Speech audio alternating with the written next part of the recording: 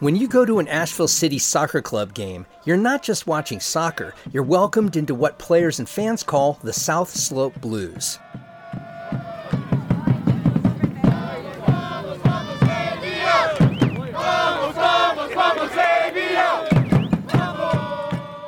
The South Slope Blues, they're amazing. This is the coach of the women's team, Brooke Bingham. The atmosphere is what makes Asheville City Soccer so great. Longtime player Laura Greb. We have the most dedicated fans. We have our South Slope Blues. They post up in the corner of the field every game. They've got their drums, they've got their smoke, they've got their loud voices. You can hear them for miles. Elite men and women players from throughout North Carolina team up in Asheville for a 2-month season against other aspiring pros from all over the Southeast. Home games this season begin May 18th at Greenwood Field on the UNC Asheville campus. For details, tickets, and your first steps into the South Slope Blues, visit Asheville City Soccer Club at ashevillecitysc.com.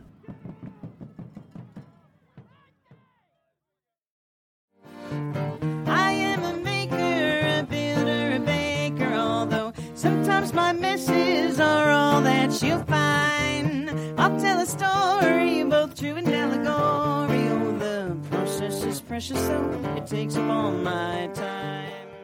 Before there was a South Slope, before there was a River Arts District, those neighborhoods were wrapped into a swath of Asheville called Southside. Southside still exists, but its formal boundaries are tighter, separated from more prosperous neighborhoods. People fighting for Southside's identity and relevance are asking city leaders for something some might find audacious: to roll the French Broad Association, South Slope, and River Arts District back into the branding of the Southside.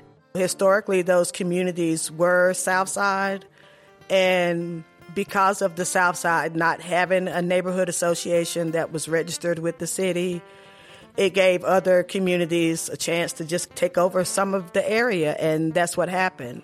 This is The Overlook with Matt Peiken, a podcast about the news, arts, issues, and trends of Asheville, North Carolina. My guests today are Shavonda Harper and Sekou Coleman of the Southside Neighborhood Association. Shavonda is a lifelong Southside resident who will detail the damage done by what she calls urban removal. Sekou is a longtime Asheville community activist working to build capacity for the relatively new Southside Neighborhood Association. We'll learn about some of Southside's history, what urban removal cost the neighborhood, and their efforts to have a voice in shaping the city's master plan. I began the conversation by asking Shavonda Harper about her earliest memories of her neighborhood and the impacts of urban removal. When my family moved into the Livingston Heights area, I was 5. So I remember a little before that, 4-ish, 5, and my mom worked at Livingston Daycare, which was located behind, at the time, W.C. Reed, which is now the Eddington Center. And the Livingston Street Daycare is now Lonnie D. Burton, Head Start. And so my roots is there because my mom worked there 30 years with Buncombe County Child Development. And so I remember as a kid going to that daycare, we would often do walking type field trips, and it was a lot of heavy equipment, the bulldozers and things that were staged in the field where now the Grant Center is, and looking at pictures growing up, and you see the development of what was Livingston apartments coming up. What was happening with that removal in terms of fragmenting neighborhood and community and sense of place? It moved a lot of people out of the area to build what is currently there now, a lot of the public housing community. And so a lot of those folks were just moved around, displaced. And to get back into the community, it's like you either go into public housing, or at the time they had that dollar lot program. And so a few people were able to build homes in the area. It's quite a few of those homes standing. And some of those folks that originally built are still living in those homes, but I slowly starting to see some of that change over. And one of those houses that was built, I think in 81, was just sold. off the market for maybe 30 days. Now it's back on the market to be sold again right at $500,000. What are you striving to do within the Southside Neighborhood Association to reclaim the sense of place that was lost both during urban removal and in the aftermath? What was lost that you believe is at the core of your mission with the Southside Neighborhood Association? The land. It's like we need to reclaim our boundaries. Historically, some of the communities that have morphed out of the Southside neighborhood are the Southridge Broad Association, the South Slope Association, and the River Arts District. And so historically, those communities were Southside, and because of the Southside not having a neighborhood association that was registered with the city, it gave other communities a chance to just take over some of the area, and that's what happened. When you say take over some of the neighborhood, are you talking about taking city attention and resources and business opportunity? What happened when these other associations formed that used to be part of Southside, that Southside was then left out of? You can see it. River Arts District, for instance. When you go down Depot Street and make that little turn, it's a whole different world. You start to see the tulips in the spring, whereas on the south side of things, kudzu growing wild.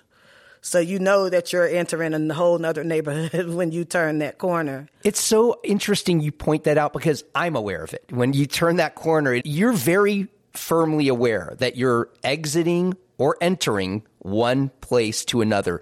You're saying from your experience, before that became the River Arts District, there was more of a cohesive feel to that entire area? Yes. Although it wasn't a lot of business and a lot of what's happening now down there, but there were Black folk that owned property in that area. And it might not look like what it looks like now down there, but it was somebody's business. I find that really fascinating that not only were these other neighborhoods bisected and dissected away from the Southside identity, but it sounds like they were encouraged to, just by the development of neighborhood names and associations, they were encouraged to develop more contemporary identities where Southside, and correct me if I'm reading this wrong, but Southside was left to linger without the city bringing the remaining Southside up along with the RAD and other existing or newer neighborhoods. Yes. And I think that's why now we're working so hard. It's a lot of talk with the city council about a plan that has been up a dozen times with the South Slope. But it's let Southside get our plan together. We want to reclaim our boundaries. What does that look like that we reclaim our River Arts District boundaries, South Slope and Southridge Broad, to become the South Side with these co-neighborhoods? We're stronger together than we are apart. And so if we could get them on board, let us get our plan down and see how we can work together. On the surface, it sounds like a big ask because River Arts District has its business associations. The South Slope has its own. And on one hand, you could think every smaller neighborhood that has or develops its own identity might be a good thing because the needs of that geographic area and the businesses and residents there might be different than in Southside, might be different than RAD and elsewhere. You're asking for this reclamation of land, of boundaries. How can that come into effect in a way when I'm sure the RAD at this point would be self-protective, South Slope would be self-protective? What are you looking to do that would bring them in to a larger Southside identity without disrupting, or maybe disruption is part of the plan, you both tell me, without disrupting what the RAD and the South Slope in particular have developed since being split away? I believe disruption is very much part of the intention and part of the plan. And at the same time, a rising tide lifts all boats, right? So when you look at what a community, what a neighborhood, a thriving neighborhood really should be, it should be an amalgamation of all of those things. You should have businesses, you should have residences, you should have schools and churches and all sorts of spaces where everyone comes together and thrives collectively. Unfortunately, as a result of urban renewal, the community that existed within the Southside neighborhood prior to that period was displaced. And the city wasn't even really thinking about Southside, or as they called it at that time, East Riverside. They weren't even thinking about that until the funds became available to remove the blight and make it a part of a better looking space for downtown and the city of Asheville and attract tourism and all of that. Even at that time in the 50s and 60s, that was a driving economic force for the city. And so one of the things that happened as residents were displaced, not only did you lose that economic base, right? Because black people owned businesses. Those businesses didn't just support the business owner. It provided employment for people that worked in the neighborhood. Some of those businesses were residential-based businesses, whether they were child care facilities or beauty facilities or whether they were just like apartments. And so it had this ripple effect that rippled out to the entire community. And when that was disrupted and displaced, the opportunity for legacy residents in the neighborhood to be actively involved in the economy and building up and having a say in what it looks like, that was taken away. Was this a deliberate attempt from your vantages? Was this a deliberate attempt at the time to sequester and bound the black community within itself and not have both its successes and thriving areas and its challenges affect white Asheville? Do you think there was a deliberate element of that? I think that there was some deliberation in parts of it. I think it was also just deliberate by ignorance and by lack of concern. When you go through the minutes of city council during the 50s, particularly the meetings where there was discussion about the urban renewal process and what it meant and how it was going to be rolled out. A lot of the language that city council members and Asheville elected officials used to describe the neighborhood spoke very much about the things that they didn't like. It spoke about how there were high incidences of crime, how at that time it was known for there were higher incidents of venereal disease. I was like, why are you even talking about that? That's crazy. Yeah, but that's in the minutes. It's literally in the minutes. You read that.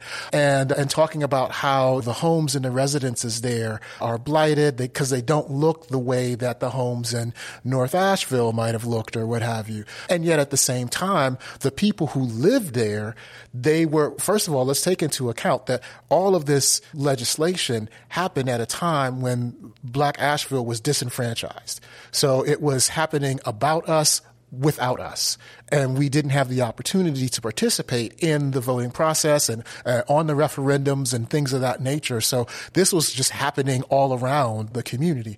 And at the same time, the people that were living in the community might have been doing things differently, but it was still valuable. It was still valuable to them. And so because it wasn't respected, because it wasn't appreciated, because it wasn't held in the same esteem as what was going on by white residents, then it was deemed as less worthy, less significant, and therefore easier to change and wipe out and dig up. And was it also easier for the city then in its funding, in its budgeting, to deprioritize specific elements within what now is known as Southside? Whereas if they would have done that before, there would have been white uproar because there was much more integration, neighborhood integration happening. Yeah, I think if you look at just like the legislation itself of the urban renewal program and what it made possible, it's very likely that more progressive municipalities could have said, okay, we are entitled to this investment from the federal government. We want to see these improvements in these neighborhoods. Why don't we work with the residents of the neighborhood and figure out how we can invest in them to honor what it is that they want? I'm sure that there are many black business owners, many black homeowners who would have wanted to have the investment from the government into their property to make it look better, to work better. But because of redlining, they couldn't get the loans to do that. And so what you've got is the city saying, your home looks bad, so if you can't get it up to code, then we're going to take it away from you. And you can't get it up to code because you're not eligible for the loans. And so they offer you a rate for it, which is not of anything at all. And if you don't accept that, then they take it by eminent domain. This whole process really worked to support what the vision was of the white infrastructure and the white elected officials, with little or no regard for what the black community wanted. Yeah, and so if I may add what was lost in the East Riverside area, and this will bring some of this home. And this is a quote from the late Reverend Dr. Wesley Grant, Sr. In the East Riverside area, said late Reverend Wesley Grant, we have lost more than 1,100 homes, 6 beauty parlors, 5 barbershops, 5 filling stations, 14 grocery stores, 3 laundromats, 8 apartment houses, 7 churches, 3 shoe shops, 2 cabinet shops, 2 auto body shops, 1 hotel, 5 funeral homes, 1 hospital, and 3 doctor's offices. Reverend Grant's church still stands on Choctaw Street to this day, and it's Worldwide Tabernacle that sits there. It's a yellow church. That's not to even mention the schools and community centers that were lost, right? And also the in-home businesses. There were lots of people that did things that might not have been a registered business with the city, but it still provided a value to the community. Still provided the value. And so you look at what's now the Arthur Eddington Center, which was the Livingston Street School, and that was the school that Southside community went to. And once the schools were integrated, it became a Parks and Rec facility, which was the W.C. Reed, and then things have moved on and what have you. Yeah, given that menu of losses, it seems like from the very genesis of the Southside Neighborhood Association, your calls to action, just on the face of it, have to be different than almost every other neighborhood association here and the roles of it. Shavonda, you were involved at the very start of talks of a neighborhood association for Southside. Talk about these conversations. Who was having these talks? What were some of the recurring themes that were coming up? And what were your calls to action when you gave birth to the neighborhood association? I think in the beginning, it was just really trying to get folks on board. I mean, we have a lot of elders in community that have, you know, like I said, it's been a few Southside groups over the years. When you say a few Southside groups, there have been previous attempts to do what? Well, I don't think so much as like a neighborhood association per se, because none of the paperwork had been done. You had the Southside Advisory Group that was real instrumental in the redevelopment of the W.C. Reed Center, which is now the Arthur Eddington Center. And they holding the Housing Authority accountable to make sure that space remained the community space. And so it was a partnership and a whole lot of things that happened with that. And so with that team of folk and that body of folk, a few of them are a part of the Southside United Neighborhood Association. You had another group that would always do the Southside reunion in the community. And it was just a group of residents who born and raised in Southside and just wanted to keep community events and just keep that reunion and sense of community together. And so you had that body of folk, and a few of those folks are part of the Southside United. But I think with this group here, it started from a seed planted in the garden. More after this.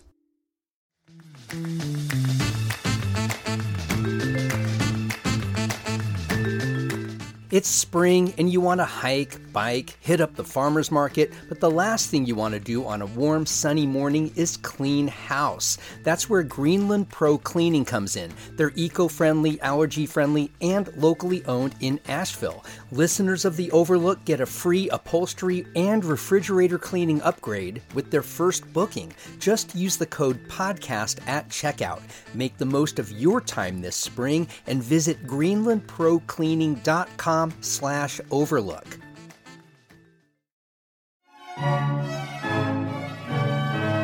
A Imagine you're a classical music composer about to premiere your final symphony. Behind the scenes, your family and a stranger are about to throw everything into disarray. Welcome to A God in the Waters, the latest play by the venerable Asheville writer David Brendan Hopes. Look for a lot of laughs, but also a deeper reflection on the making of art and its impact on the people closest to the genius at work. The Sublime Theater presents A God in the Waters May 9th through 18th at the BB Theater in downtown Asheville. For tickets and details, go to thesublimetheater.org.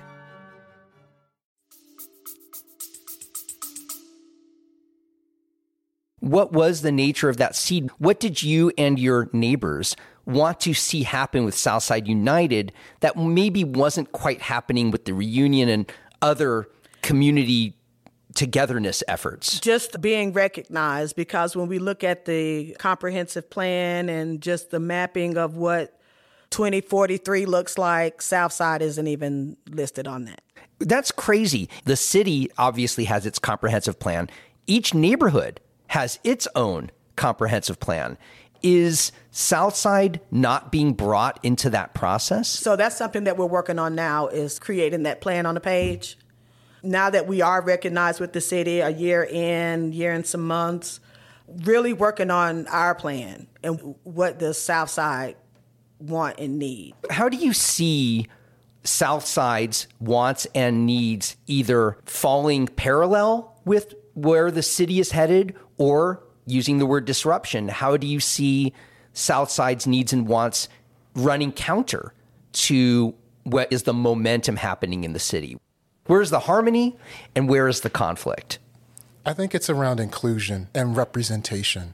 That's the important piece, because even before we start talking about what the early conversations with the neighborhood association were like, as Shavonda mentioned, there were residents in the community who were just trying to do something, anything, in response to the root shock and devastation of urban renewal, right? And so that's how these things started, but they were really focused around specific sorts of initiatives, bringing people together for the reunion, making sure that this space that used to be a community resource remained a community resource, even though the ownership and the operation and the management of it changed hands from the city to the housing authority, making sure that this new space that came up as the Grant Center remains accountable and responsive to the needs of the community.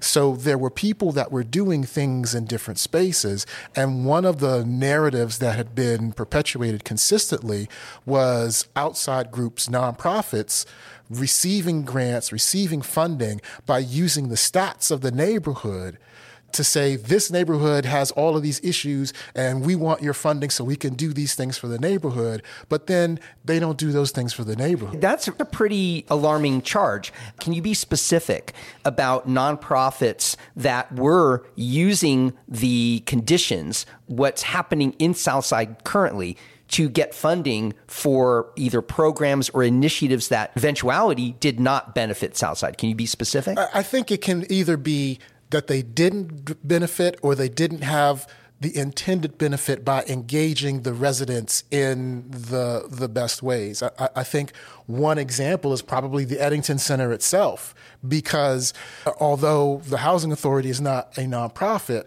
the Housing Authority used the data and statistics of programs that were in operation during the city's operation of the facilities. Partners Unlimited, Upfront Sports Coaches Program. There were things that were in place that were serving the communities, addressing issues around recreation, addressing issues around academics, addressing issues around clothing. When was this? This was in the 80s. Oh, so way back. Yeah, okay. Yeah. Okay. And so because people provided that data with the understanding that they would be able to utilize the space once the Housing Authority took it over and had the renovations complete, that allowed for housing to get a significant chunk of federal dollars to complete that renovation.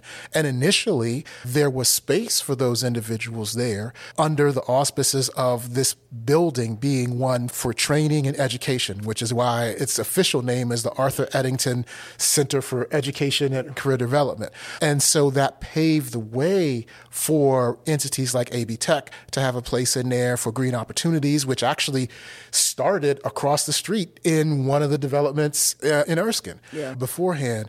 But then what ended up happening as people come in and leadership comes in and just dealing with the realities of the nonprofit industrial complex, when you start trying to figure out, well, where the dollar's going to come from and how do we pay the people to do this or whatever, it starts to get fewer and fewer residents of the community and more people from outside of the community. So you're talking about wanting to see and asking for, deliberately putting in writing, programs and initiatives by, for, and about the community. You mentioned what was happening in the 80s.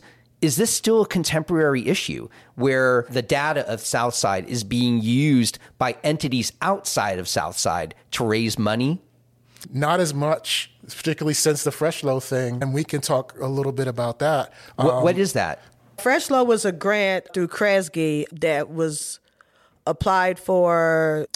Green Opportunities was the fiduciary agent, but it was a partnership, collaborative thing where community wrote in letters of support to get this money for planning. And the idea was fresh food in low-income communities. And being that Southside, like I just mentioned, we had 14 grocery stores in that community. We don't have one grocery store. I will say there are very few neighborhoods in this city that have like small grocery stores anymore. Like they're all the big chains. Right? But you're saying they've all gone from Southside. And so the only store that we have in the Southside community is Greens, which is a convenience store, gas station, pop in and out. And there's really no healthy options there. So Fresh Low was to bring fresh food into low-income communities. And so through that, the garden, which is now a farm behind the Eddington Center, was created from that. And so when I say the seed was planted, that's where the advisory team for that became the Southside United Neighborhood Association. Because the folks that sat at that table were community members or people that lived in the South Side. So people that either work, serve, or live in the community were at that table. And so from that grant and the implementation, we built a pavilion in the garden space and kind of extended over into the orchard, doing work there. But to bring the food back into the community, because we didn't have it. Is that still a fertile garden for the neighborhood? It's a flourishing farm, and it's been growing since 2015. Yeah, we have a free fridge down on the pavilion where a lot of the stuff that's harvested from that farm goes into the fridge so that the community can have access to healthy food. One of the key things about that narrative and that history is pivotal in the switch in how residents of Southside worked with organizations within Southside. Because as Shavonda mentioned, the grant was received with the explicit intention of engaging and collaborating with the community. The narrative prior to that, as I mentioned, was that organizations would receive grants and then they would not be held accountable for serving the community. And so it was Shavonda who at that time was working in the building and had been initially invited to the table by Green Opportunities to represent the community. Shavonda began to see, wait a minute, we need to make sure that Green Opportunities is being held, so we need to bring more community people in. Ultimately, that's how I was brought in as a project manager to help as an outside person, as someone who's not an employee of Green Opportunities, to ensure that these objectives are met and ensure that there's community collaboration all the way throughout. Ultimately, it ended up where the grant funds, it started with a $75,000 planning grant, but ultimately that led to 2 implementation grants of $200,000 each. So just short of $500,000 was invested by the Kresge Foundation into the Southside. And this was all through Freshlow. This was all through their Freshlow initiative because Southside was one of 25 neighborhoods around the country that were identified and received this funding. And it was not just the funding that was received, it was the opportunity to learn and be part of this cohort. We had these convenings where we traveled to Louisiana and to Colorado and to Ohio and other places to actually see and learn from other grantees and experience what was actually possible. And we had folks, for example, in Athens, Georgia, there was a group there that came here several times to meet with us and break bread with us and learn from what we were doing and to share information. So it was a very powerful thing. And midway through the funding process, the steering committee elected to have a different fiscal sponsor because they wanted to ensure that the grant funds were going to be properly stewarded by a nonprofit and not utilized for other purposes. But the fiscal agent at that point was Green Opportunities, right? That is correct. Right. And so you wanted to have a different entity. That is correct. Bountiful Cities ended up being the fiscal sponsor at that point. Bountiful Cities has a history of working with community-led initiatives. They've worked with the Shiloh Neighborhood Association to help Shiloh get land. They worked with Burton Street community and have worked with other communities, not just historically Black communities, but just other neighborhoods, particularly around agriculture, urban agriculture, sustainable farming, and so forth.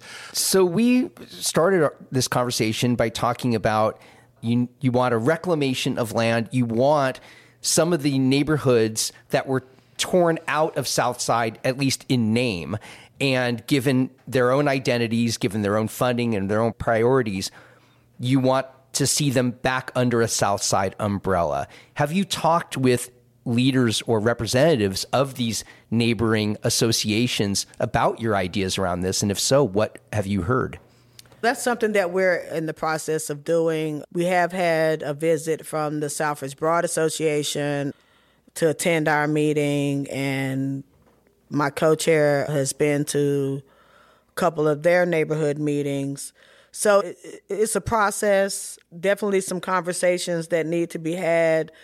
Do you think the concentration of public housing in Southside is a continuing sore spot in a sense, and the sequestering of Southside seemed deliberate in that way, sequestering it from other neighborhoods? You mentioned redlining. We've talked about people who lost homes and businesses and are now in public housing. From your vantages, how much does public housing continue to be obstructions to what you want to see in the neighborhood? Let's separate public housing, the institution of public housing, from residents of public housing. Right. A lot of times they're lumped together. And so people look at public housing communities and you're blaming the victim. People live in public housing communities because they can't afford to live anyplace else. And as we know, especially here in Asheville, it's astronomical, the cost of living, right? And traditionally, in many places, it's not just here in Asheville. Like I've worked and done community work in Pittsburgh, Pennsylvania. I grew up in Washington, D.C. There's many places you'll go to. Public housing communities are generally in spaces that are either at the top of a hill or at the bottom of a valley, out in the outskirts, out of sight, out of mind. And so the legacy of public housing in Southside is a tricky one because what it did is it took homeowners, property owners, and turned them into renters. That's exactly what I was referring to. Yeah. You know, that the development of these public housing facilities, residential facilities, was part of what I'm calling the sequestering.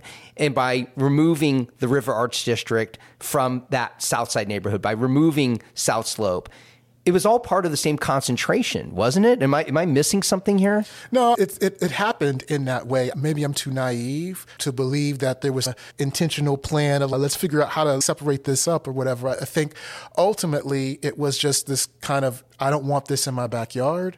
And then as you get the sort of gentrification moving in, then people want to build something for themselves, but they want to distance it. So the River Arts District is separate from Southside because Southside is where public housing is. So we're not Southside, we're River Arts District. South French Broad is separate because we're not part of that public housing and the prostitution and all that stuff. South Slope is separate. And no, you're part of the same community, and it's all part of what needs to be dealt with collectively. And the real troubling thing is because of the legacy of urban renewal, the housing authority is the owner, the holder of some of the most valuable real estate in the city of Asheville right now. And there are programs, as we talked about with the Fresh Flow initiative, being able to see what is happening in other communities. There are places around the country where public housing authorities have worked with residents to transfer them from renters to owners and to figure out how do we take these places and we basically give them back to the community that lives there. So that's an opportunity that exists. Whether that is an opportunity that the housing authority will seek to actualize is unknown. However, the Southside United Neighborhood Association was established so that residents like Shavonda and others would have the tools to advocate for these kinds of things, because without it, there was nothing in place. There were no resources for residents to speak up and say, no, this is what we want, and to actually be heard and to be taken into account. What's next for Southside in terms of your actions, your priorities? What's ahead? Building that plan on the page, getting the community more involved in what the South Side looked like. The community has changed a lot over the years, and the demographics isn't the same as it was in the 70s, 80s, even the 90s.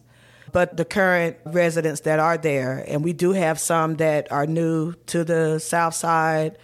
My co-chair lived in Asheville and never really knew about the South Side until he moved over to the South Side. And learning about the house that he's in and the people that live there, it has been meaningful. And a couple of others that live there that are new to the area and where they live, just learning about the history. But I think just building up that capacity, making sure that the community understands that Southside is united and we're here. Right now we have a strong body of folk that show up, but want to really increase that capacity. Is engagement a challenge? Getting people in the neighborhood engaged in these issues and appreciating the history that we've talked about here today. Has that been a challenge for you?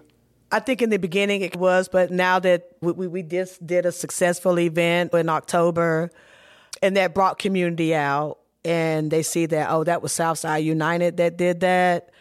So the more that we do in community, the community is starting to see that Southside is here. I'm looking at our city council and the makeup of those that sit in those positions. We have 2 Southside residents that sit on our city council.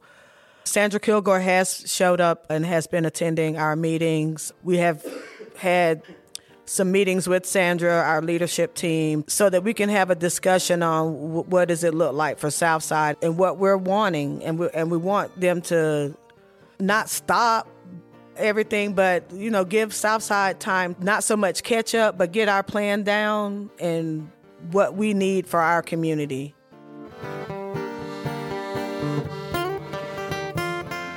If you value the Overlook's place in Asheville's media landscape, please consider joining dozens of others who are supporting the show through my Patreon crowdfunding page. Become a member for as little as $5 a month. Visit patreon.com/The Overlook Podcast. Our First Look newsletter gives you just a handful of daily headlines from around the local media landscape to get you on your morning. We also have a weekly newsletter devoted to all things The Overlook that hits you every Friday. Both are free and available at podavl.com/newsletter. I want to thank Shavonda Harper and Sekou Coleman of the Southside Neighborhood Association for today's great conversation. Our conversation took place at the BB Theater in downtown Asheville, which is available to me due to the largesse of Susan and Giles Collard of Asheville Contemporary Dance Theater. The theme song for The Overlook, Maker's Song, comes to us courtesy of the Asheville duo The Resonant Rogues. The Overlook is a production of Podcast Asheville. New episodes come out every Monday, Wednesday, and Friday wherever you get your podcasts. You can find us on any social media channel at AVL Overlook. And I'll see you on the next episode of The Overlook with Matt Peiken.